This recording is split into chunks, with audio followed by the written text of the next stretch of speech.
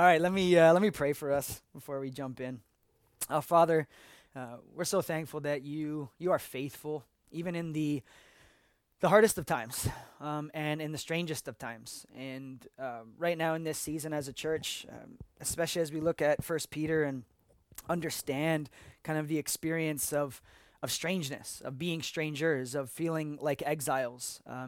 Lord, we know that we belong to you, and we're called to be a city within a city, and a kingdom culture within the wider culture. And I just pray that, especially this morning, as we look at a few just key things on how to do that well, that you would just apply it to our heart, that you would challenge us in the ways that we need to be challenged, that you would convict us in the ways we need to be convicted, and also you would encourage us and just speak peace to us and compassion to us that only comes through your gospel. We love you. We invite you into this time. Ask that it would make much of you through your word. In Jesus' name, amen. So last week, as you know, unfortunately, sorry, we didn't get a recording of last week's audio or video, and I apologize for that. We're going to try our best to make sure technology works for us this week and get an actual recording. But if you remember last week, as we're continuing in First Peter, what we got to look at and we leaned into is just the posture of being servants and specifically slaves of God. What does it look like to be a slave of Christ? And what does true freedom look like in the gospel, living with God as our true master? A master that won't kind of live with an authoritarian hand, but one that will actually free us and love us and lead us to flourish. And so we spent some time doing that and looking specifically at discipleship and following Jesus from that vantage point. And as you know, Peter, as we've gone through this series, what Peter's been doing for us, he's been tracing, kind of just sketching out holiness and what holiness looks like. And that holiness isn't a subcategory of morality. It's not kind of a super spiritual posture, but instead holiness is non-conformity, right? Holiness is resistance to kind of the social and ethical norms of the wider culture. And Jesus in the Sermon on the Mount, Peter is drawing on that a lot just to kind of show us what this kind of countercultural thing looks like as the people of God.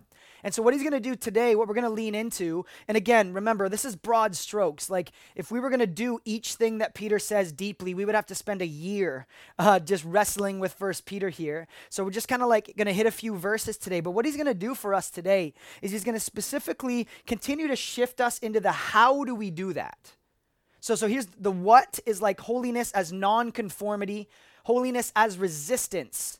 But now he's going to shift to show us that holiness isn't just resistance and non-conformity, but that holiness is also engagement, right? So we're called to disengage from certain things that don't line up with the God we know and the kingdom values that he embodies. But then we also are called, as holiness is a engagement of culture. It's actually a engaged nonconformity. It's not just a disengagement and nonconformity and resistance, but it's also now a movement towards culture to expose them to the beauty of the gospel as it's lived out and through the church. And so there's this tension for us, and this is always a tension for the church in every generation and in every culture, is how do we remain distinct from wider culture, but simultaneously engage culture? How do we live with an alternative, moral, spiritual, social vision of life, but then also engage a culture that doesn't have that well? How do we steward that responsibility well? And if you feel uncomfortable with that question, it's good. It's a good thing. Because the church in every generation has had to wrestle with this and always will. Until the kingdom truly culminates and there is a new heaven, new earth, we have to wrestle with the key relationship, the key kind of junction between Christ and culture. And how do we do that? How do we understand the intersection of these two things? So we're going to try to get a little practical near the end today on a few things that I think we really need to see and look at, because especially as exiles today, how do we live on mission as exiles? Like, how do we engage culture as strangers? Now, evangelism and mission definitely looked different in the West 20 years ago. You could have an evangelistic crusade, you could put on a service, you could have a concert, and what would happen? Well, people would come. People would come to that thing. And then you had an opportunity to share the gospel.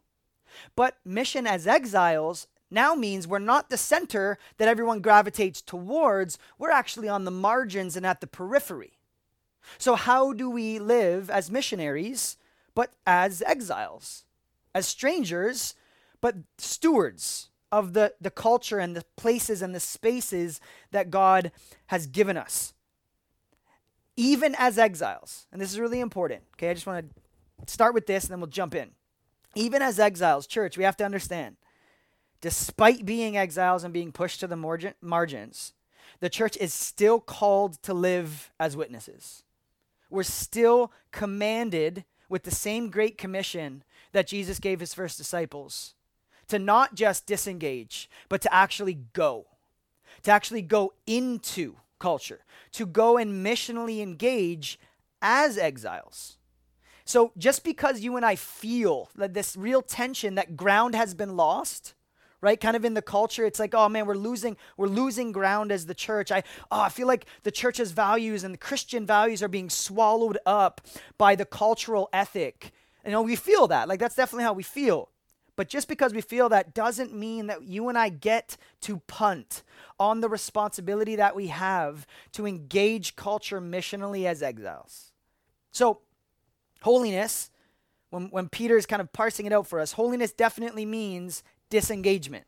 It means resistance, but it also means engagement.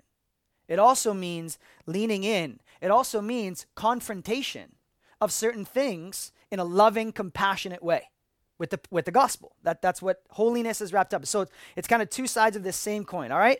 So here's what Peter's going to do for us this morning. He's going to highlight two spheres where this happens. He's going to show us what this looks like inside the church and our relationships inside, and then he's going to show us what it looks like outside the church. He's going to show us what it looks like within the body, and then he's going to show us what it looks like outside the body, all right? So we're going to take a look. Let's start in verse 8 of chapter 3. So 1 Peter 3. It should be up here for us. There we go. All right, here's what Peter says. Finally. So he's starting the last section of his letter. So he's taking everything that he's unpacked and he's going to apply it. And he said, finally, all of you should be of one mind. It's united. There's unity. Sympathize with each other. Love each other as brothers and sisters. Be tender-hearted and keep a humble attitude. Don't repay evil for evil. Don't retaliate with insults when people insult you. Instead, pay them back with blessing. That is what God has called you to do, and he will grant you his blessing. For the scriptures say, and Peter's quoting Psalm 34 here, if you want to enjoy life and see many happy days, keep your tongue from speaking evil and your lips from telling lies. Turn away from evil and do good. Search for peace, pursue peace, and work to maintain it. The eyes of the Lord watch over those who do right, and his ears are open to their prayers. But the Lord turns his face away from those who do evil. Now, who will want to harm you if you are eager to do good? But even if you suffer for doing what is right, God will reward you for it. So don't worry or be afraid of threats. Instead, you must worship Christ as Lord of your life. And if someone asks about your hope as a believer, always be ready to explain it. But do this in a gentle and respectful way. Keep your conscience clear. Then, if people speak, the Greek is actually when people speak against you, when they do, they will be ashamed when they see what a good life you live because you belong to Christ. Remember, it is better to suffer for doing good, if that is what God wants, than to suffer for doing wrong. All right, now there's a lot in there. But here's what Peter is getting at. He is talking to a church in a context where the culture was brutal. Okay, so we're talking about the Roman Empire here. We're talking about a brutal, merciless culture. There's a famous Roman saying in the first century, mercy is the disease of the soul.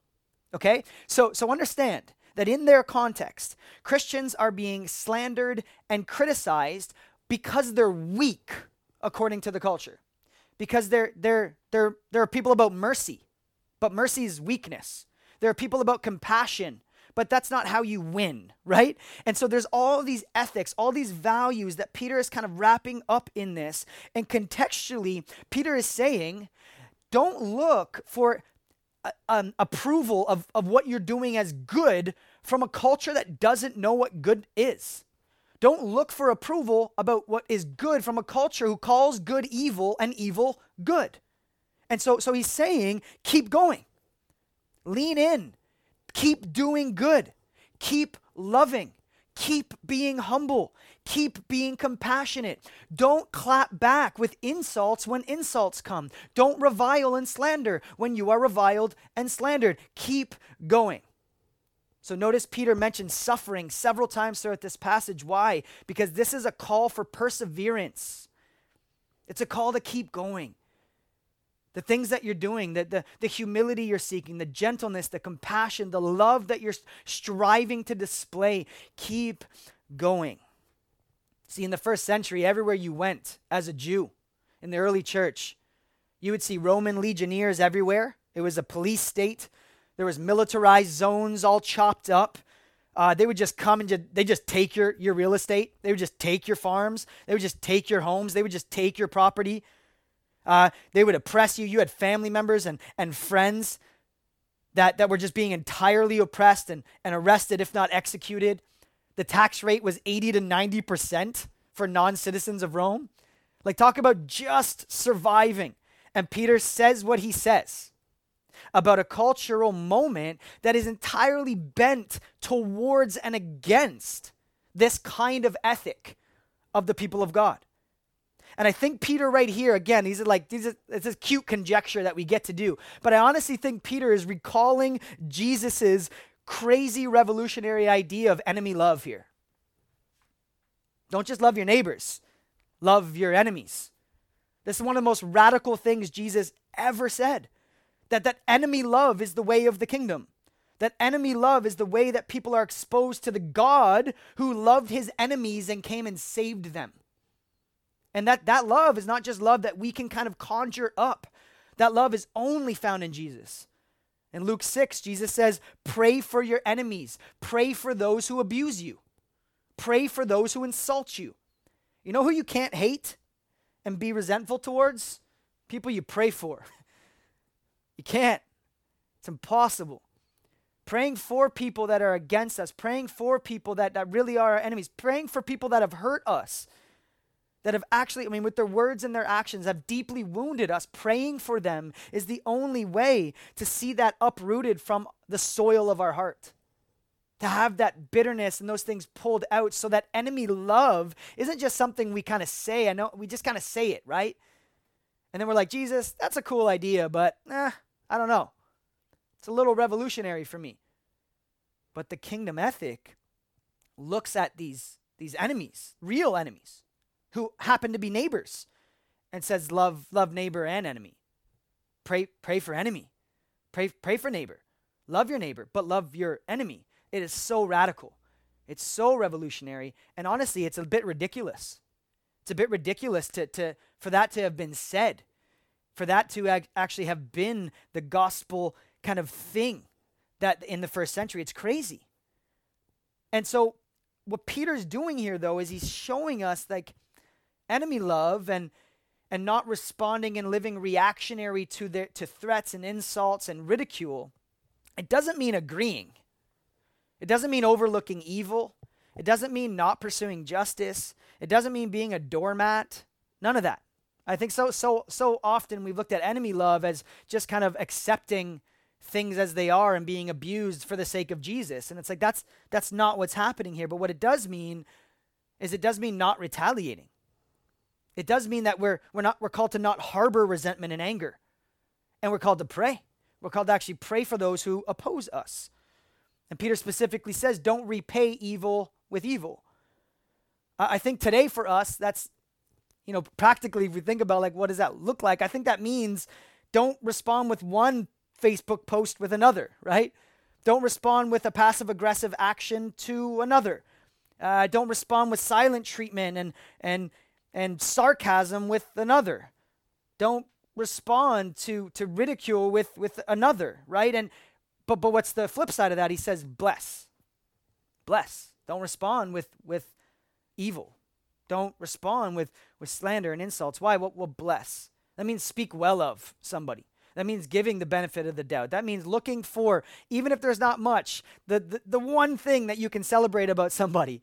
Find it and speak good of them. Find it and celebrate it and highlight it. That's what it means to bless somebody, right? Why can we do this as the church? I think that's what I've been wrestling with this week. Why can we do this? Why don't we need to respond with slander and insults and threats and evil? Why? Well, because we don't need to prove ourselves when we've already been justified. We don't need to prove ourselves to a culture when we've already been justified by the God of heaven. We don't need it. So if we're not looking for approval, we're not looking to kind of prove ourselves to them because we already have all the approval that we ever need in the work of Christ and in who he says we are, then you and I actually don't need to respond the same way that somebody else would. We don't need to. We get to respond so differently to these kinds of things. And Peter underlines in several ways here compassion. Some English translations will say like a tender heart. That always reminds me of the Care Bears, right? Like just like, tender heart, love coming out of my belly, you know? But a tender heart. In Greek, it's compassion. It's compassionate. In Ephesians 4, Paul says something similar where he says, be kind to each other, be tender-hearted, be compassionate. Forgive one another as God forgave you in Christ. And so it's interesting that compassion here is rooted always in how God has been compassionate towards us.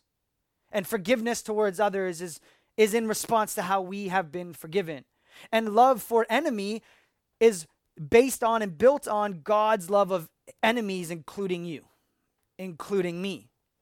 And so our compassion for others flows out of that. And I honestly think so often in Scripture, it's stressed that you and I as the church need to be compassionate with each other because we haven't figured that part out yet. And I think if we learned to actually be compassionate and love one another, that inside the church, we would have a greater impact outside of the church. If we practice this better here, in the body, we would have a greater impact out there outside the body. And Jesus' whole teaching in John 13 is the same thing. He's saying, love one another. Why? Because it's your love for one another that will what? People will recognize that because it's different. It's rooted in the nature and character of God who's different. He's matchless. He's above all. He's more beautiful. He's more true than anything, any definition of compassion and mercy and love. And so often in Scripture, when you see compassion or tender-hearted or whatever word we end up using for that, it's usually followed by and. So it's like, be compassionate and. And so very, very seldom will you just see compassion being a feeling. It's just kind of like, I feel compassionate. Like, just be compassionate. It's usually be compassionate and, almost always, it's followed by action. It's not just a feeling. It's not just an emotion. It's not thoughts and prayers. You know, like it's compassion that actually leads to action. It's a heart level, like it's a gut level thing that leads to action. And honestly, when Jesus experiences it, it's like a gut level sadness that leads to loving action. And it's really, it's weird when Greek and Hebrew does this, but Greek and Hebrew will also often use like body parts as metaphors for feelings. And so right here, the literal Greek word for like sympathizing here is intestinal health, right? So it's like, have healthy intestines. You're like, okay, I don't know.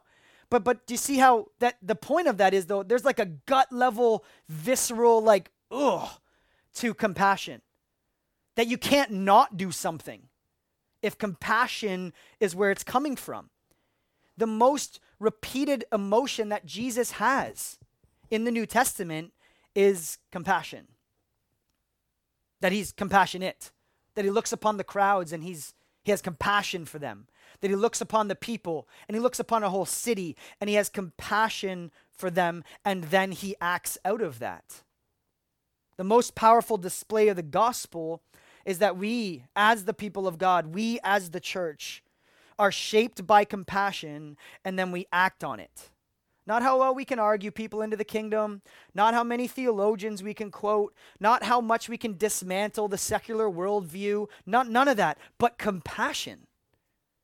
Love for people inside and outside the church. A love that's rooted in selfless giving. A love that's rooted in the love that we have in Christ. I heard Pastor Kyle Idleman recently say, when people begin to witness our compassion, they will begin to care about our convictions. When people actually experience our compassion, they will begin to care about our convictions. And church, I think we've got this backwards. I think so often we've thought that our convictions and arguing and debating and getting the right ideas into people's minds is the way that people are going to see the beauty of King Jesus. But it's actually the other way around. The reason why we act compassionately is because of our convictions. But if we're not showing and displaying the beauty of the God that we worship, then people are never going to get to the point of even wanting to understand our convictions. And what Peter's doing here, I really do think, is he's trying to root this in this broader kind of sense of mission, of not mission being kind of like quantitatively something we can like have a metric of success about. But instead, he's saying the metric of success is actually a relational thing. It's a felt experience. It's not metrics of like what you are accomplishing out there. It's not numbers of prayer cards written or people that have said a prayer at the front. That's not actually the metric, but the metric is compassion and love. And then our convictions actually come into the conversation with people who see that, who experience the gospel, the good news as it's lived out through the people who are shaped by that good news. And moving on, Peter says, seek peace. Flowing out of that, he's like, seek peace and do good. And these are like really simple things that you can breeze over so quick, right? We're just like, seek peace, do good. I like that. All right, next, right? But what Peter's doing, like, seek peace and do good. He's quoting Psalm 34, which is a great psalm. You can read it as homework this week. But what he's also doing, you can miss, is he's drawing on a key passage in Jeremiah 29, where Jeremiah is, he's often called the weeping prophet because that guy had it tough, right? Like he is a prophet. I mean, he wrote Lamentations, like a whole book just of him like crying about stuff, right? Like, so Jeremiah had it rough. And Jeremiah writes a big section of Jeremiah as an exile, as a literal exile to the community in exile, okay? And in Jeremiah 29, as an actual exile, here's the words that are penned, okay? It's gonna be up there for you. Thus says the Lord of hosts, the God of Israel. He says to all the captives that he has exiled to Babylon from Jerusalem. They're in exile. And here's what God says. Build houses and plan to stay. Plant gardens and eat the food that those gardens produce. Marry and have kids. Then find spouses for your kids so that they may marry and that you have many grandchildren. Multiply, do not dwindle away. Increase, do not decrease. And work for the peace and prosperity of the city where I sent you into exile. Pause for a second. Underline that, highlight it. Work for the peace of the city where I sent you into exile. Pray to the Lord for the city, and for its welfare, because it's in its welfare that you will find your welfare. This is what the Lord of heaven's armies, the God of Israel, says. Do not let your prophets and fortune tellers who are with you in the land of Babylon deceive you. Do not listen to their dreams, because they are telling you lies in my name. I have not sent them, says the Lord. This passage is so counter everything that we would think about when we think about being in exile. When we think about being in exile, all we're thinking of is like, hey, God, rescue me, get me out of here, get us out of here. And God actually speaks to Israel and says, settle in. You're going to be there for a while. And they are. They end up being there for 70 years. And so there's people who die in exile. And that's exactly why God is speaking to Israel saying, build houses, plant gardens, have kids, because you're not going to survive this. This is about thinking forward. This is about mission for the future. So be faithful now so that there's fruitfulness in the future. Okay? And that's so radical when you're talking to exiles, because he actually says, seek the peace of the city. Now remember, for you and I, we don't hate our city, right? Like you and I don't have a disdain towards whatever our neighborhood is. It's like, oh, I hate Pancor, right? Like I just hate it here. I hate Montreal. But I'll tell you right now, when you're in exile and you've seen family members kidnapped and killed, you grow a serious resentment and bitterness towards the powers that be. And instead of allow the people of God to harbor a sense of superiority towards the city, to make culture the enemy, God is speaking to Israel in exile, saying they are not the enemy. As a matter of fact, he shifts their attention and says, some of your prophets and teachers are the enemy because they're lying to you. And what's really crazy about that passage, and we don't have time, but I'll just tell you, Netflix just grabbed a hold of a documentary called The American Gospel, which, first of all, is amazing that Netflix even put that on. Go watch it before it gets taken down, okay? It's called The American Gospel, and it is a terrific documentary. I don't tend to like Christian media things, especially documentaries and movies. This one is excellent. And what it's doing is it's just really calling out a lot of the false teaching and false teachers. They're speaking to the church right now in our generation and lying to us. And the same thing was happening in exile with Jeremiah, where there was prophets, self-proclaimed prophets saying, God is about you being happy and healthy and wealthy. Don't worry, he's going to get us out of this. But Jeremiah is telling them, no, but he's not. He's not yet. Your hope is future hope. God is going to redeem, but in his timing and in his way, not by blessing you and healing you and doing all the things that you think God should do. He's going to do everything that he knows to do because he's the Lord. And so there's false teachers telling them, no, the city, it's evil. Culture, it's evil. Don't settle in. God's going to bring you back to the promised land. And instead, God shows up and speaks through Jeremiah and says, settle in. Seek the well-being of your city. Seek peace in your city. Increase, don't decrease. Move in and engage, don't disengage. That's mission. That's what this looks like. And for most of us, our city is not something that we think of like this, right? I mean, guilty. Usually when we move into a community, move into a neighborhood, what we think about is, what can I get from this neighborhood? What amenities, what services, what activities can I use? What things can I benefit from in this community? Some of us get jobs or have careers, and we move into a place and immediately we're thinking about, what can this place offer me? This posture of actually being exiles and strangers means that we move into a community and we don't say, what can the community offer me? We look and say, how can we be peace and seek the welfare of this place? What can we offer the city? That we're not tourists who come and just consume what the city has to offer, but instead we make it home. And then we move outwards and we love the community. As resident aliens, as elect exiles, we invest in the city. We invest in the welfare and good of the city. Now, for some of us, we don't want to do that.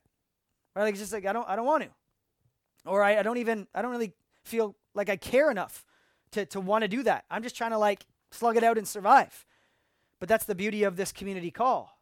That if this is happening internally, for those of us who are tired, we need to be cared for. Amen.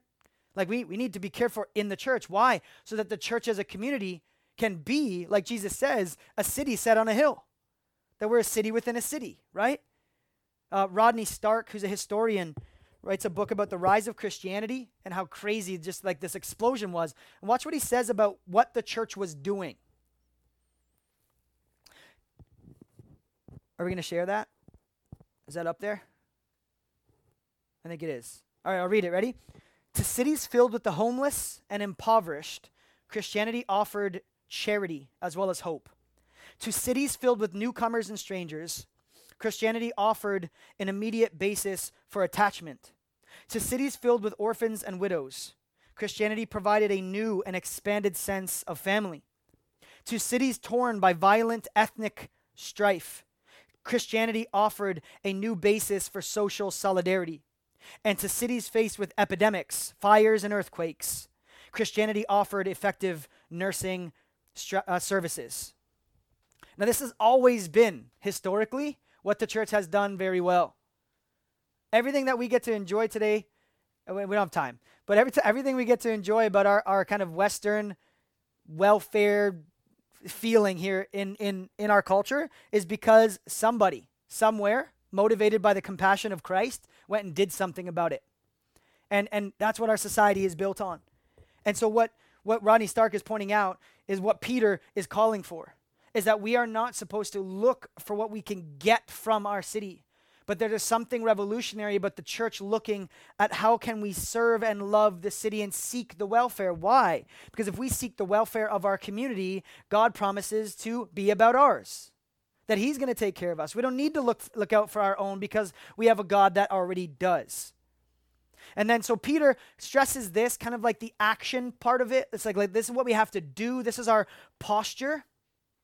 This is the action. Then he shifts to the speech. So he talks about the nonverbal aspect, and now he shifts to the verbal aspect of what this looks like. So a little bit later in verse 15 and 16, I'll read it for you again. He says, "But in your hearts honor Christ the Lord as holy, always being prepared to make a defense to anyone who asks you for a reason for the hope that is in you. Yet do it with gentleness and respect." Do it with gentleness and respect. Usually this verse is used as like an apologetics thing of like, here's how to argue and defend the faith. Ultimately, though, I think this is doing something a little bit different. I think right here in this passage, Peter's saying that nonverbal piece of compassion and being serving this city and being for the city, if that's not happening, no one's going to ask you for a reason for the hope that you have, right? Like if you're not doing anything, no one's going to ask you why you're doing it. And so Peter's saying, like, if we live like this, inevitably people are going to start asking questions. That our compassion is going to lead people to want to hear about our convictions. And be ready to explain why we're doing what we're doing. Like the modus operandi, like the why behind the what. Be ready to explain that. Be ready, but do it with gentleness and respect. And that gentleness word is meekness. It's the same word that Jesus uses for meekness. It's to do it with humility. And I think what we've lost today culturally, honestly, is that you and I don't need to agree with someone to respect them. We don't need to agree with someone's position to respect them as a person. And even more, we don't need to agree with somebody's position to love them as a person. We don't. And culturally, we don't know what that means anymore because we're lost in a toxic, hyper-emotional, politicized conversation. And it's like we don't even know how to have any other type of conversation. And our culture is honestly so just overwhelmed with trigger warnings and safe spaces that you and I as the church, we have a responsibility, and I would say a call, that we must learn how to speak about the gospel both truthfully and respectfully. Truthfully, as in non-compromising, but also respectfully so that it's done in a loving fashion for people and about people as whole people, holistically. And I think one of the most effective witnesses the church can have, and I think this is what Peter is doing, is that even when we do talk about something, we talk about it differently. Our posture is different. The why is different. One of the most effective witnesses that literally you and I, like now practically at Reach Montreal, you and I as followers of Jesus in our cultural moment, is that we need to practice being a non-triggered, non-toxic people. in a triggered and toxic environment. And that expands out into how we use social media, what we post and what we don't post, how we talk to people at work, how we approach our neighbors, how we speak to people who, again, think, live, and act very differently than us. It must. And I think that's why Peter does this, that he stresses the nonverbal piece, but then he says this also involves a proclamation, that the gospel, the word gospel, is good news. It's an announcement. It's an announcement of something that has already been done. It's us running around telling people what God has already accomplished in Christ for sinners who repent and turn to him. And if we only go out, you know that saying that's often misquoted to be for St. Francis of Assisi, which is like, preach the gospel always, but when necessary, use words. He didn't say that. So poor guy, we'll have to correct that in glory, right? But he didn't say that, and that's not the gospel anymore. Because the gospel is an announcement. The gospel is proclamation. The gospel is giving the why behind the what. We absolutely must. We absolutely must share this. And I think that's exactly why Peter does this, because even in the margins, church, we still have a voice. We have a voice, and we must have a voice. We must declare this. We must announce this. But it has to be coupled with what Peter stresses first, which is that nonverbal piece. That posture of compassion and practicing self-giving love, specifically with one another inside the church, so that we get a voice outside the church. All right, so practically, let's shift into practicals now. What does this look like? What does this actually look like? There could be a lot said here. I'm going to just talk about two things. Two things that we can practice and prioritize as the church. Okay, number one, we need to be fluent in our understanding of the gospel and our understanding of culture. We need to be fluent. We need to be bilingual in how we understand the gospel and how we understand our context, how we understand our culture. Okay? So here's what this means. We need to fight to engage an ever-changing culture. Culture is always changing with a never-changing gospel. We need to fight to understand culture enough, ask the right questions of culture, listen long enough to culture in order to then proclaim the gospel. Okay? But it has to be both. And you've heard me speak on this lots over the last year, especially. If we only focus on culture, we can lose the gospel. And if we only focus on the gospel and ignore culture, we will be ineffective on mission. And so this is and it is a delicate balance that honestly, we're never going to nail it. Okay? We just aren't. And that's okay. We can just humbly admit that. But every generation must fight. How do we communicate in language that is going to be received by our culture the unchanging beauty of the gospel? What does that actually look like? And I would say today, we need to really understand that the gospel is not just true, but it's better. We need to show people that it's not just true, but that it's the best, right? Like it is the most satisfying and true definition of all that is beautiful and right and good. So we got to be careful not to just argue about the gospel being true, but actually demonstrate that the gospel is better. And it's better than religion, what we can do to kind of muster favor out of God, and it's better than non-religion, what we can do to kind of muster satisfaction out of everything that's not God. It's better than all of that. So the gospel is an alternative that confronts things about culture, but then invites culture to experience the goodness of that. And I would say that the gospel needs to become our mother tongue. Okay? And really quick, we don't have time, we're running out of time, as usual, right? But here's what I would say. The gospel needs to be our mother tongue in the sense that if you can only quote Bible verses and you don't know how to actually apply it to a whole worldview, you're not fluent in the gospel yet. If you're not able to apply the gospel to sexuality and finances and money and career choice and politics and all of those things, if you're not able to, it means that you need to grow in your understanding of the gospel and then being fluent in it so that every area of life has the gospel shedding light on those things. that we need to actually apply the gospel, not just tell people about it. And I think that's, we understand evangelism. When you say evangelism, I don't know, I immediately get like a pit in my stomach sometimes, because you think about evangelism as whatever weird view of evangelism we end up having, right? But I would just say that evangelism truly is learning how to speak about Jesus that persuades someone to consider Jesus. That true evangelism is speaking about Jesus in a way that persuades someone to consider Jesus. Doesn't mean that the goal is conversion, like we can do that anyway, right? Or church attendance. That's not the goal of evangelism. The goal of evangelism is gospel consideration. That we would be used in some way in our limited capacities to speak about the gospel with the people in our sphere of influence in a way that allows them to at least consider the gospel. And church, I'll tell you, evangelism has changed drastically because of this post-Christian shift, but we haven't noticed yet.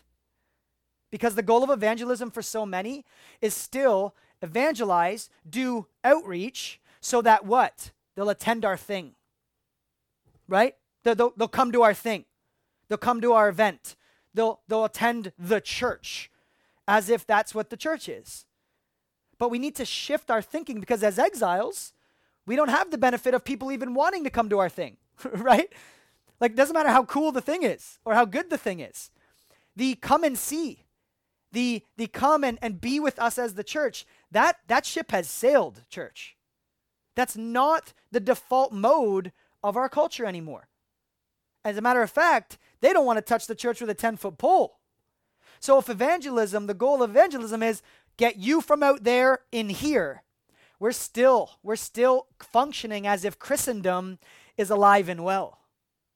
But as exiles, we see evangelism as an opportunity to bring the gospel into areas where it currently is not, so that what? Missional outposts and beauty and the gospel will be displayed out there and move people towards Christ, not as a means to an end to get them to our thing. Now, don't hear me saying what I'm not. That doesn't mean I'm anti-invitation. And it doesn't mean I'm anti-church gathering or that I'm anti-people coming to church gathering. I love that. I want that. But I would say that we need to be honest and do the hard work of relationally and evangelistically being the church before we expect people to come and be a part of the church. Okay, that's the point. John Perkins was an amazing man, African-American theologian, civil rights activist. He said this about evangelism. I still think it rings so true. The job of an evangelist is to connect God's good news with people's deep and true yearnings. Evangelism isn't just about arguing and convincing people that the gospel is true, but it's about showing them that the gospel is better. And so you and I as the church, you and I as individuals have a responsibility to show people that the gospel is true and prove that the gospel is better. Okay, so when we talk about evangelism, when we talk about this idea of being kind of, fluent in both gospel and culture, what we're really talking about is a fancy word called contextualization, right? Contextualization. Meaning, what we're trying to say is that the goal of mission, the goal of evangelism, the goal of cultural engagement at all isn't relevance or acceptance, but it's about consideration. That we would do things in a way that would allow our culture to consider the gospel. That's contextualization. And Paul does this more brilliantly than any of us ever will. And this, again, homework for you, but check out Acts 17 this week. The book of Acts chapter 17. Paul's conversation in Athens, it's so brilliant that you kind of just you don't really know what to do with it. You're like, wow, that was a very Paul thing to do, right? I can't do that. But what's brilliant about it is what Paul is doing is he's having a conversation with people outside of the church, and he's not quoting the Bible as his thing first and foremost. He's having a conversation about cultural things and then bringing the gospel to bear on those things. So it's very intriguing that Paul quotes Epimenides, who's a mythical Greek poet, and he quotes Aratus, which is a Greek worship song to Zeus, who is a god that doesn't exist. Okay? So Paul quotes both of those texts before he quotes the Bible. Why? Because he builds a bridge to bring people to an understanding of the gospel and repentance. So church, just hear me. We'll talk about this in our next series around Scripture. You and I cannot start with the Bible with people who do not recognize the Bible, who do not recognize the Bible as authoritative. Don't hear me saying that we don't use the Bible ultimately to form and shape all of the things that we go out and do. Absolutely. It is our rule. It is our rule of faith. It absolutely is. But if that is the only thing we know how to do, kind of like parroting, just repeating Bible to people who don't recognize that the Bible is anything worth even considering, we haven't yet done the hard work of understanding the culture and understanding people relationally to earn that right to then authoritatively speak with the Word of God. Okay? So that's really it. It's evangelism is this. We got to do the hard work of relationally, compassionately being with people instead of just standing back and quoting authoritative Bible verses at them if they don't recognize God's word to be authoritative. We got to do better than that. We have to do more than that. And I find it lazy for us to just do that. The Bible says, the Bible says, the Bible says. It does. We know that. We need that. We're shaped by God's word, but they're not. And we need to do the hard work of consideration, bringing them into a position to consider this. Okay, that's number one. And last, number two, this kind of posture needs to show up in radical hospitality. Radical hospitality. I know with hospitality, we sometimes think like smiling a lot or just like Martha Stewart making muffins or whatever Martha Stewart makes. But hospitality truly in the Greek, it's beautiful. It actually means love of a stranger. It actually means love of the other. It's a movement towards otherness. Why is that important for us? Well, because as exiles, if we know our identity as exiles, guess what we are? We're other. We're strangers. And so if there's anyone who should know how to love strangers well, it's the church. It's the church in exile. And how do we do that? Radical hospitality. Radical hospitality inside the church, like Jesus said, loving one another, being compassionate for one another, but then also that trickles outside the church to the other, the stranger out there. And this has always been God's call for the church. And it's always been God's call for Israel as a covenant people before that. That God is always after the outsider. Always. Leviticus 19:34 says, treat the stranger who is among you as a native. See that? Treat the stranger who is among you as a native. Love him as yourself. For you were strangers in the land of Egypt. I am the Lord your God. Love that. God's heart's always been for the outsider by using a people who knows what it's like to be rescued and redeemed because they too were outsiders. They're outside of the grace of God. They were outside of God's forgiveness and love, and now they're inside it. So our goal of hospitality is to open up our lives, open up our homes, open up our hands, open up our checkbooks, open up our entire life holistically so that outsiders would be loved, so that one day they would be insiders. Amen? That's the goal. That's the goal of hospitality because we have a God who is hospitable. We have a God who loves us despite us and welcomes us home. So, I'm not saying don't invite people to things. I'm not saying don't speak about the gospel. I'm not saying any of those things for sure. But what I am saying is that we need to change where and how we invite people. We don't stop inviting people.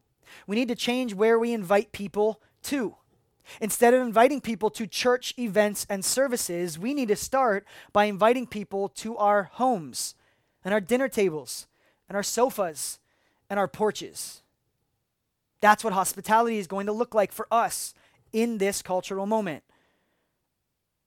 Rosaria Butterfield wrote a book called The Gospel Comes with a House Key, and I think I've quoted it before for us as a church, but I'm just going to read one thing that she says and then we'll close.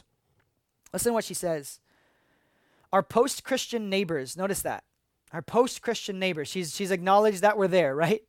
Need to hear, see, taste, and feel authentic Christianity. Hospitality spreading from every Christian home that includes neighbors in prayer, food, friendship, childcare, dog walking, and all the daily matters upon which friendships are built. Radically ordinary hospitality means this, that God promises to put the lonely in families, and he intends to use your house as living proof. Love that. You got to understand that with the decline of church attendance and the pressures to remove the Christian message from the public square, guess where we are going to have free speech? On our couch, at our dinner table, on our porch. So for us right now, like fighting for our voice in the public square, the only reason why we feel like that's something that we should do is because of Christendom. The church in the majority of the world doesn't have a voice in the public square. And so for us right now, I'm not saying we don't fight for that. I'm not saying we don't have highly gifted people in the public square who love Jesus speaking about the gospel. We do. Praise God for that. But for the ordinary hospitality that we're called to, we're going to have free speech on our porches. We're going to have free speech on our sofas. We're going to have free speech at the dinner table. And we need to understand that that is where gospel work gets done. That's where evangelism can happen, that's where loving one another happens, that's where compassion happens. And in Matthew 9, Jesus is moved by compassion, it says. So I'll just read it real quick, and then I promise we're actually closing. Famous words, eh? Watch this. Matthew 9. When he saw the crowds, speaking of Jesus, when Jesus saw the crowds, he had compassion upon them, because they were harassed and helpless, like sheep without a shepherd. And then he said to his disciples, watch this, the harvest is plentiful, but the workers are few. Therefore, pray earnestly to the Lord of the harvest to send out workers into his harvest. What this is saying to you and I is that the future of the church is not in the barn, but it's in the field. Future of the church is not in here getting people to this. The future of the church is out there. It's being workers in God's field. It's praying to God, pleading with God for harvest and fruit. But us being fruitful and multiplying. Us as exiles thriving. Us going out and living this out to the best of our ability by the empowerment of the gifts that God has given us. And so if we build it, they will come. That's not true anymore. So what do we need to do? Well, we need to go get to work. And if the fields are ripe for harvest, if we're ready to pull our sleeves up and get to work, there is going to be, church, listen, there is going to be a massive amount of work to be done, especially as COVID-19 kind of starts to go down to a slow burn. There is going to be so many needs that the church has an opportunity to meet. And yes, it means we're healthy. We got to be healthy for sure. It means that we got to meet each other's needs first. Amen. But there are going to be so many people hurting. There are going to be so many people disillusioned. There's going to be so many people wrestling with marital and relational and emotional and mental and financial things coming out of this. And I think that that's our field right now, that we got to start to prepare and look and see and say, like, what can we do? That we're not just going to like invite people into this thing, but that we got to go out and love and be compassionate and be hospitable. Our main challenge isn't that we don't have enough workers. It's that we've spent a lot of time working at the wrong thing. And COVID-19 and kind of the reality of our life right now is giving us an amazing opportunity to do that well. I read a cultural anthropologist, Margaret Mead, she's old and dead a long time ago, 19th century. She said, never doubt that a small group of committed people can change the world. Indeed, it's the only thing that ever has. So us as a creative minority, us as a strange people, us as the minority with a different ethic and a different set of values rooted in a different kingdom. What could we do? A lot. A lot. And that's the beauty of the Christian mission. And it's our responsibility to see the culture that we inhabit, to see the world that we inhabit, to see our cities and our communities and our neighborhoods and our neighbors as an opportunity to display non-verbally the beauty of the gospel, but also proclaim the beauty of it verbally. So for me, my heart this week, for us as we've worked through this and prayed through this, for us as a church, I want us to just be careful to guard against going on a cultural witch hunt, right? Just kind of like, it's amazing how often Christians will sit back and criticize culture for being dark. Like being mad at darkness for being dark. It's like, but it's dark. Like it's darkness. That's what darkness does. It's dark, right? Like, and we're called to be light. And the smallest light pushes away darkness. And to be salt and light, it's to not sit back and criticize culture, but it's to actually move into, be fruitful, to cultivate life, to seek the peace of the city, to seek beauty in the midst of a culture that doesn't know where to look for it. That's the call of the church. The world is going to be the world. It is. Always has been. Always will be. And because the world is going to be the world, the church needs to be the church. Amen? Let me pray for us, and then we'll worship and celebrate exactly that. Father, you're a missionary God. None of us know you and have tasted and seen that you're good without you pursuing us, without you loving enemies, chiefly us, loving us past us, loving us despite us.